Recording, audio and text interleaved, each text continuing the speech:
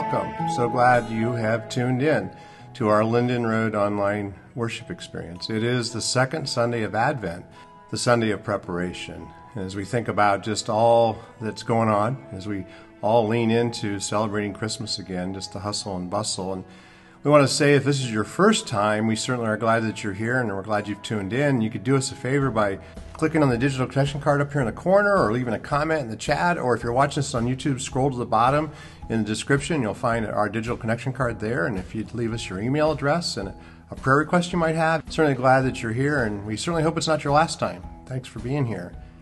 And if this is your spiritual home, we say welcome to you and also invite you to use those same connection pieces, the digital connection card link here, or leaving a comment in the chat or down into the description, and just let us know what we may need to know here. But again, we're grateful that you've tuned in. And it is the second Sunday of Advent, and as we think about this season, one of the things we're looking forward to is on the 21st, which is the longest night of the year. We will be hosting a new experience called a Blue Christmas. And given the fact that so many people, even in our own house, have experienced grief and difficulties in this season, we want to come together with a special service of lament and worship in a particular way, just to help us center ourselves on what Jesus has done and continues to do, but where he meets us in our brokenness. We hope if you're in town that you can join us for that at 6 p.m. here in our own space. And as it is the second Sunday of Advent, let's begin first by lighting the candle preparation, our second candle for our Advent wreath.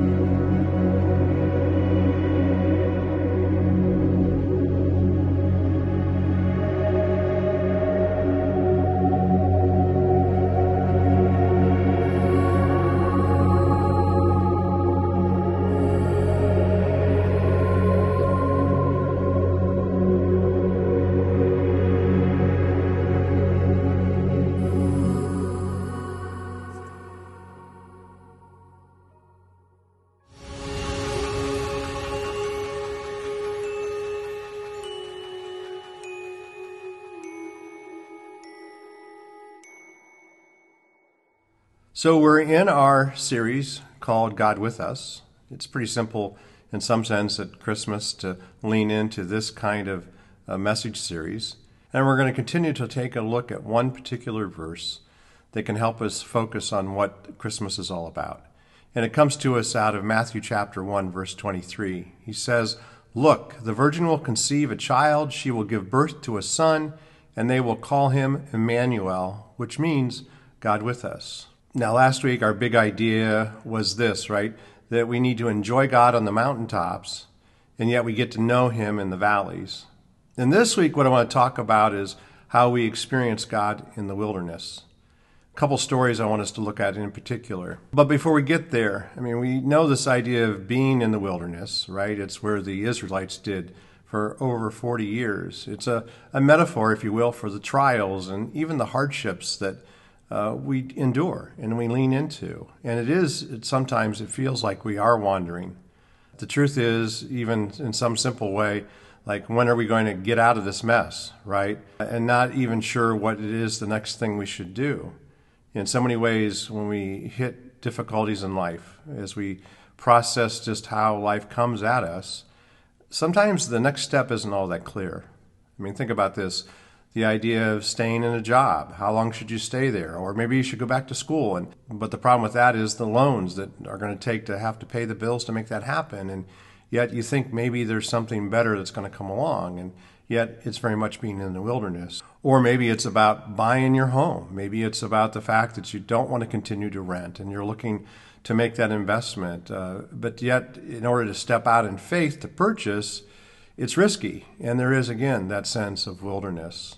Or maybe you're in a relationship, a dating relationship, and you're trying to figure out what that next step looks like. How long are we going to go with this? Is there a moment coming, even a hope for a coming proposal to get married? Or maybe it's simply calling it quits and starting over in that relationship. Again, it is a sense of wilderness.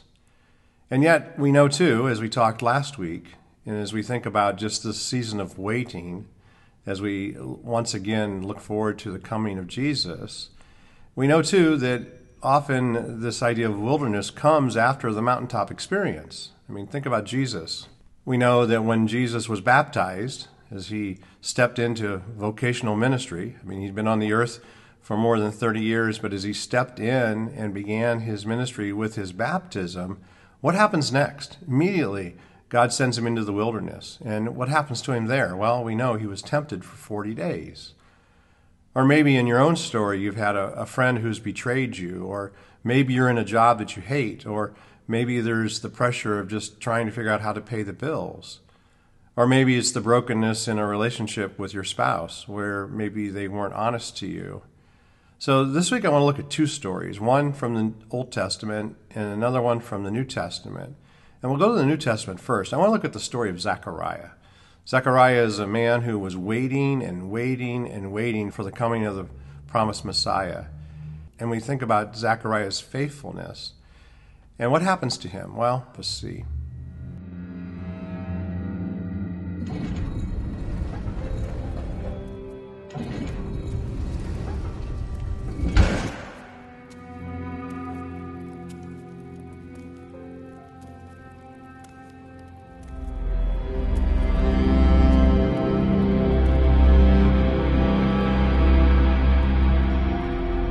Have you ever been quiet for a long time? Not opening your mouth, not saying a word. I'm talking complete silence. God was for over 400 years. The muteness from the creator of the universe.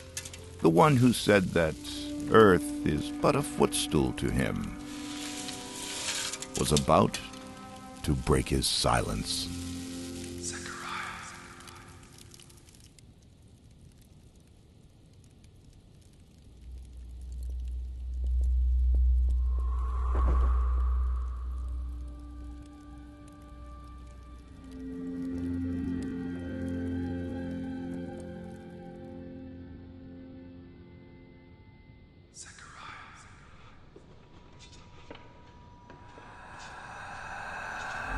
Do not be afraid. Your wife Elizabeth will bear you a son, and you shall name him John. A son? You will have great joy, and he will be filled with the Holy Spirit. He will be great in the eyes of the Lord. He will turn many to the Lord their God. He will come with the power of Elijah.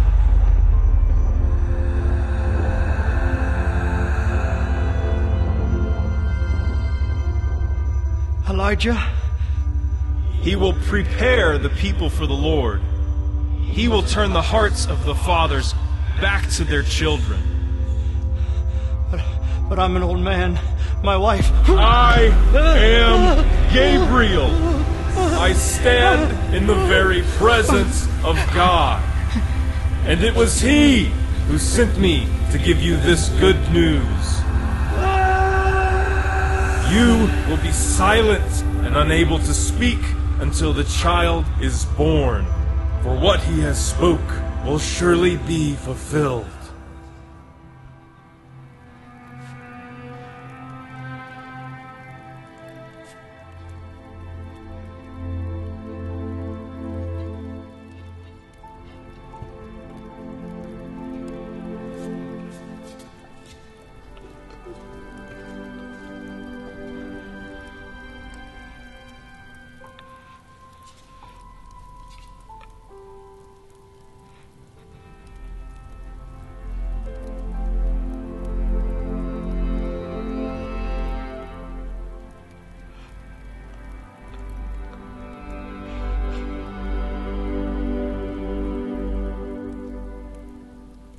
It begins.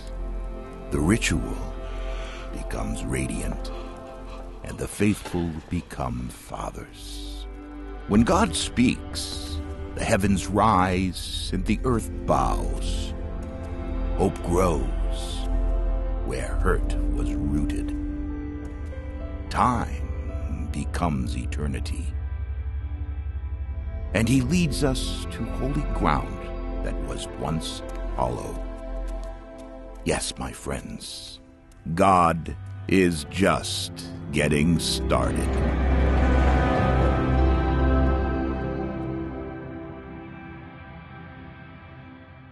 So the idea of being in the wilderness for him. I mean, here he is having waited all this time for the coming of the Messiah, and yet what does he need to do? He needs to wait, and he needs to do that in silence. I mean, what an incredible place to be. And yet God was faithful in that moment, and really it's about the quietness that then Zechariah has to endure, the fact that he can't talk to other people, and that he has to hold this, what he knows to be true, in his own mind, in his own heart, until things come to fruition with the birth of John the Baptist and the birth of Jesus. Now, at the same time, we know for many of us, as we look at the stories of Scripture, or even as we live out our own lives, about how many of us have gone through a season of being hurt by someone, or even maybe a season of being confused, and maybe, or even a season of feeling empty.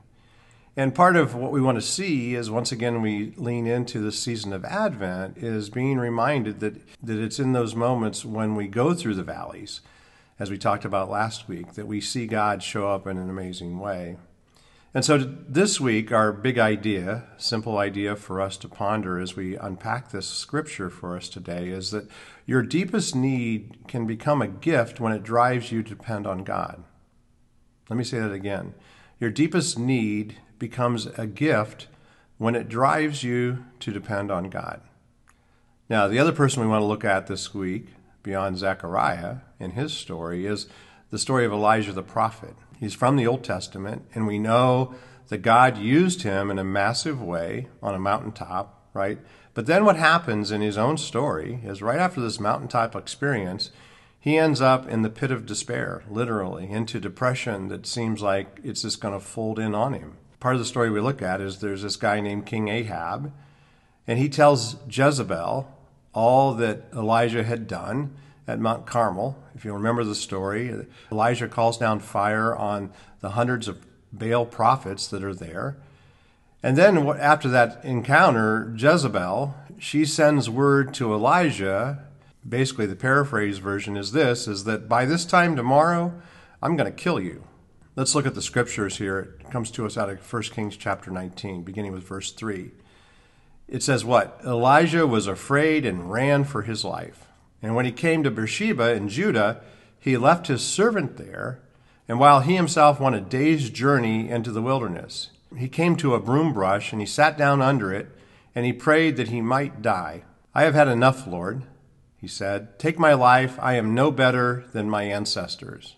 Now, think about this. He ended up running, and the distance he ran was about 100 miles, which is about from here to Toledo.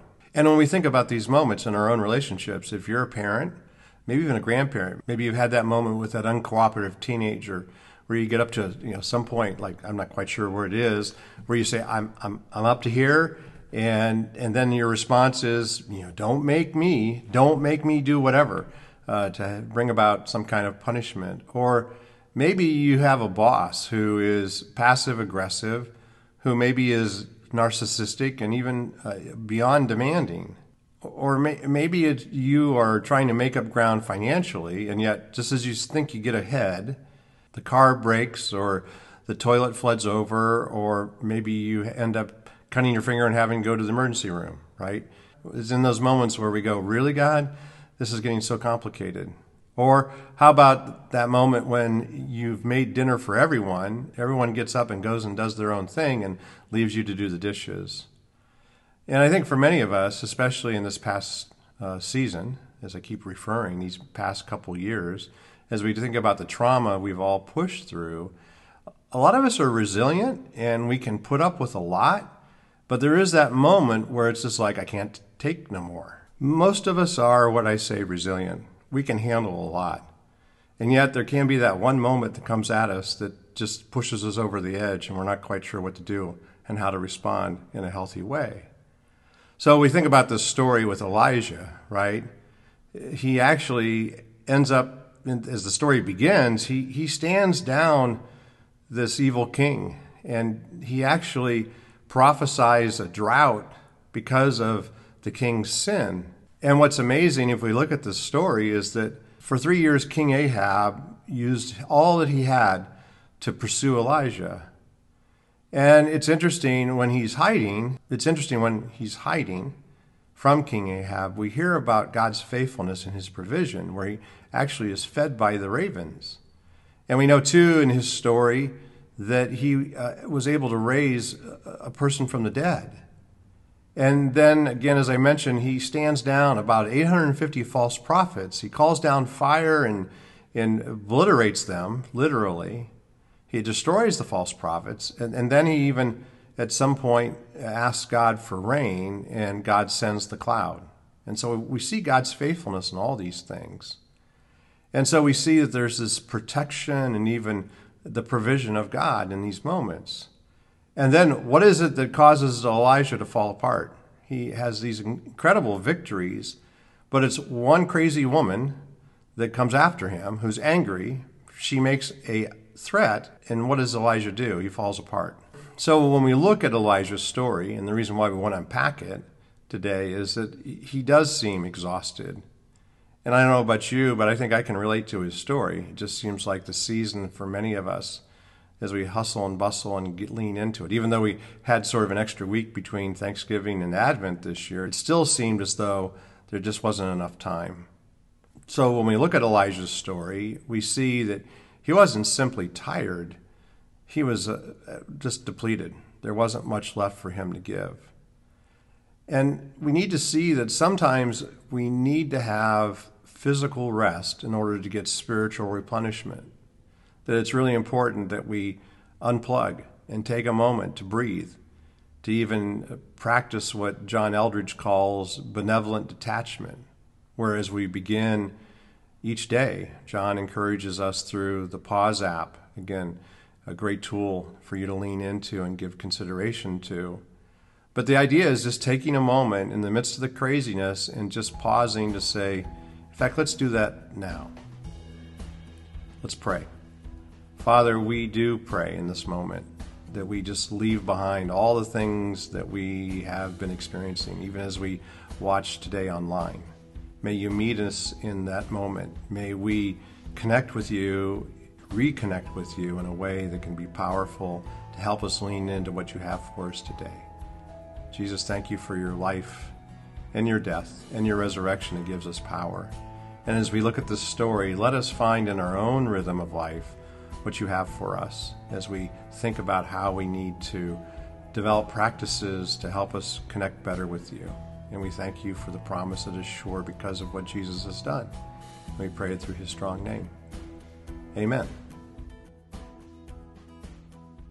Now, again, it's interesting just taking this pause and stopping for a moment and thinking about, we think about, right, the scripture that comes to mind immediately is Psalms 23, right? That the Lord is our shepherd and that he does make us lie down and that he does restore our soul. And what's interesting in Elijah's story here and how God shows up is that God doesn't come and preach a sermon to him. He doesn't even rebuke Elijah and say, well, dude, where's your faith? What does he do? Well, in this story, he basically tells him, you just need to eat and to rest.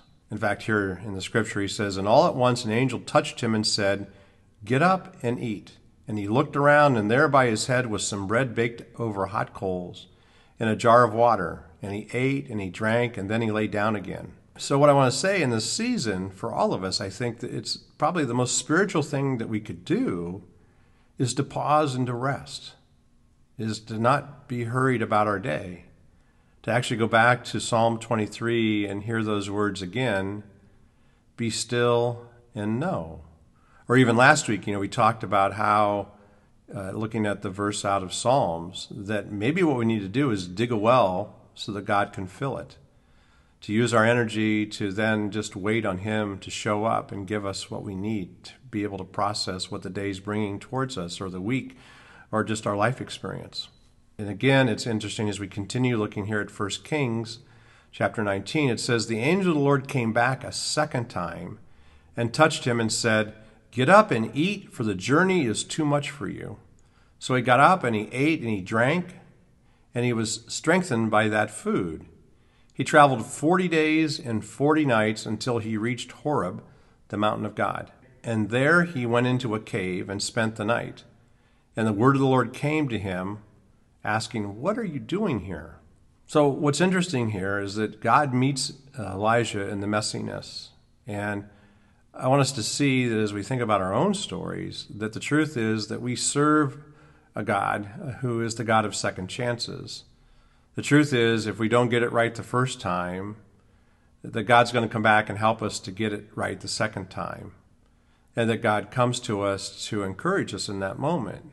And the Lord comes to the prophet and says to him in that cave, "Dude, what are you doing here?" Even to maybe saying, "What good is this going to do? You're all awake and upset." And again, reading in verse 10, it says, "He replied, 'I have been very zealous for the Lord God Almighty. The Israelites have rejected your covenant. They've torn down your altars and put your prophets to death with the sword. I am the only one left, and now they're trying to kill me too.'" And Elijah, who has seen God move through his own good work in many different ways, is sort of left at a point where he's in desperation, and he thinks it's all over. Like, woe is me. And yet what we need to see here is this simple truth that, again, that God meets Elijah, the prophet, in his very moment of need. And so again, this big idea for us this week is that our deepest need becomes a gift when it drives us to depend on God.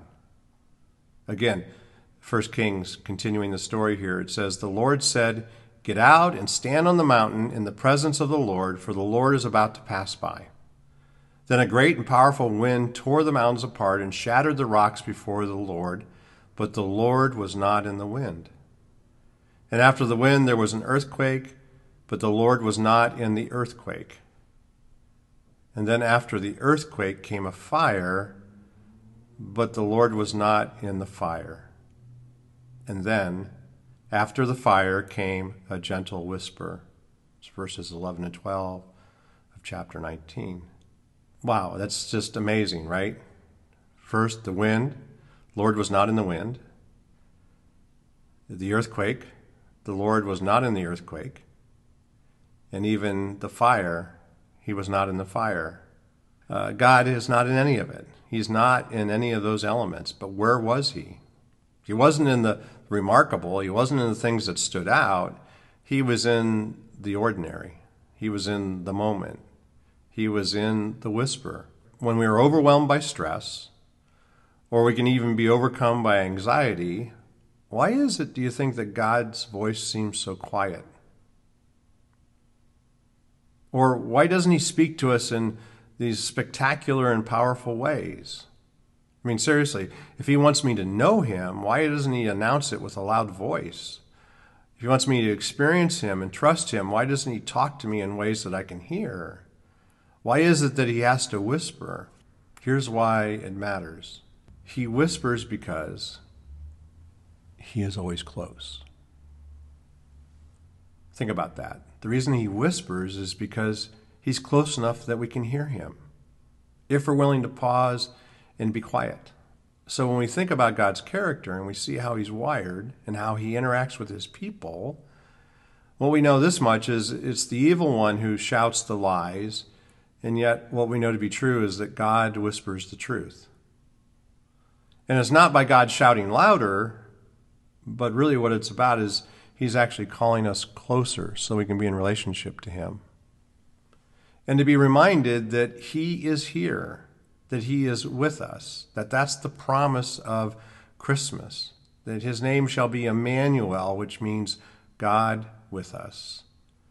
And the good thing is, and it's a reassuring thing, is that he will never leave us, that he will never forsake us. And one of my favorite verses from Scripture is Psalm 34, where it says, "The Lord is close to the brokenhearted and saves those who are crushed in spirit." That's Psalm 34, verse 18. That's powerful. Even Jesus said he came to bind up the brokenhearted, that's why he's here. Or even last week, as we ended the message, we looked at this verse from Psalm 139, where he says, "Where can I go from your spirit? Where can I flee from your presence? If I go up to the heavens, you are there. If I make my bed in the depths, you are there. If I rise on the wings of the dawn, if I settle on the far side of the sea, even there your hand will guide me. Your right hand will hold me fast." So we see this, right? Last week we talked about we need to dig a ditch that becomes a hole that God will fill, that he will bless us. Again, we call him Emmanuel. Jesus is our Emmanuel. He is God with us. He has taken on flesh and moved into our neighborhood. Now again, why does God whisper? Well, he whispers because he wants us to know that he's close by. And to be honest, I don't know about you, but for me, I'd rather be in the wilderness with God than to be on top of the mountain without him.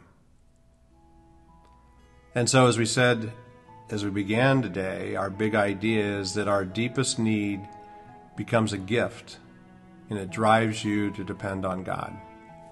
And as we think about that when we are in the valley, or that when we are in the wilderness, that in those moments we can become more aware of God's voice.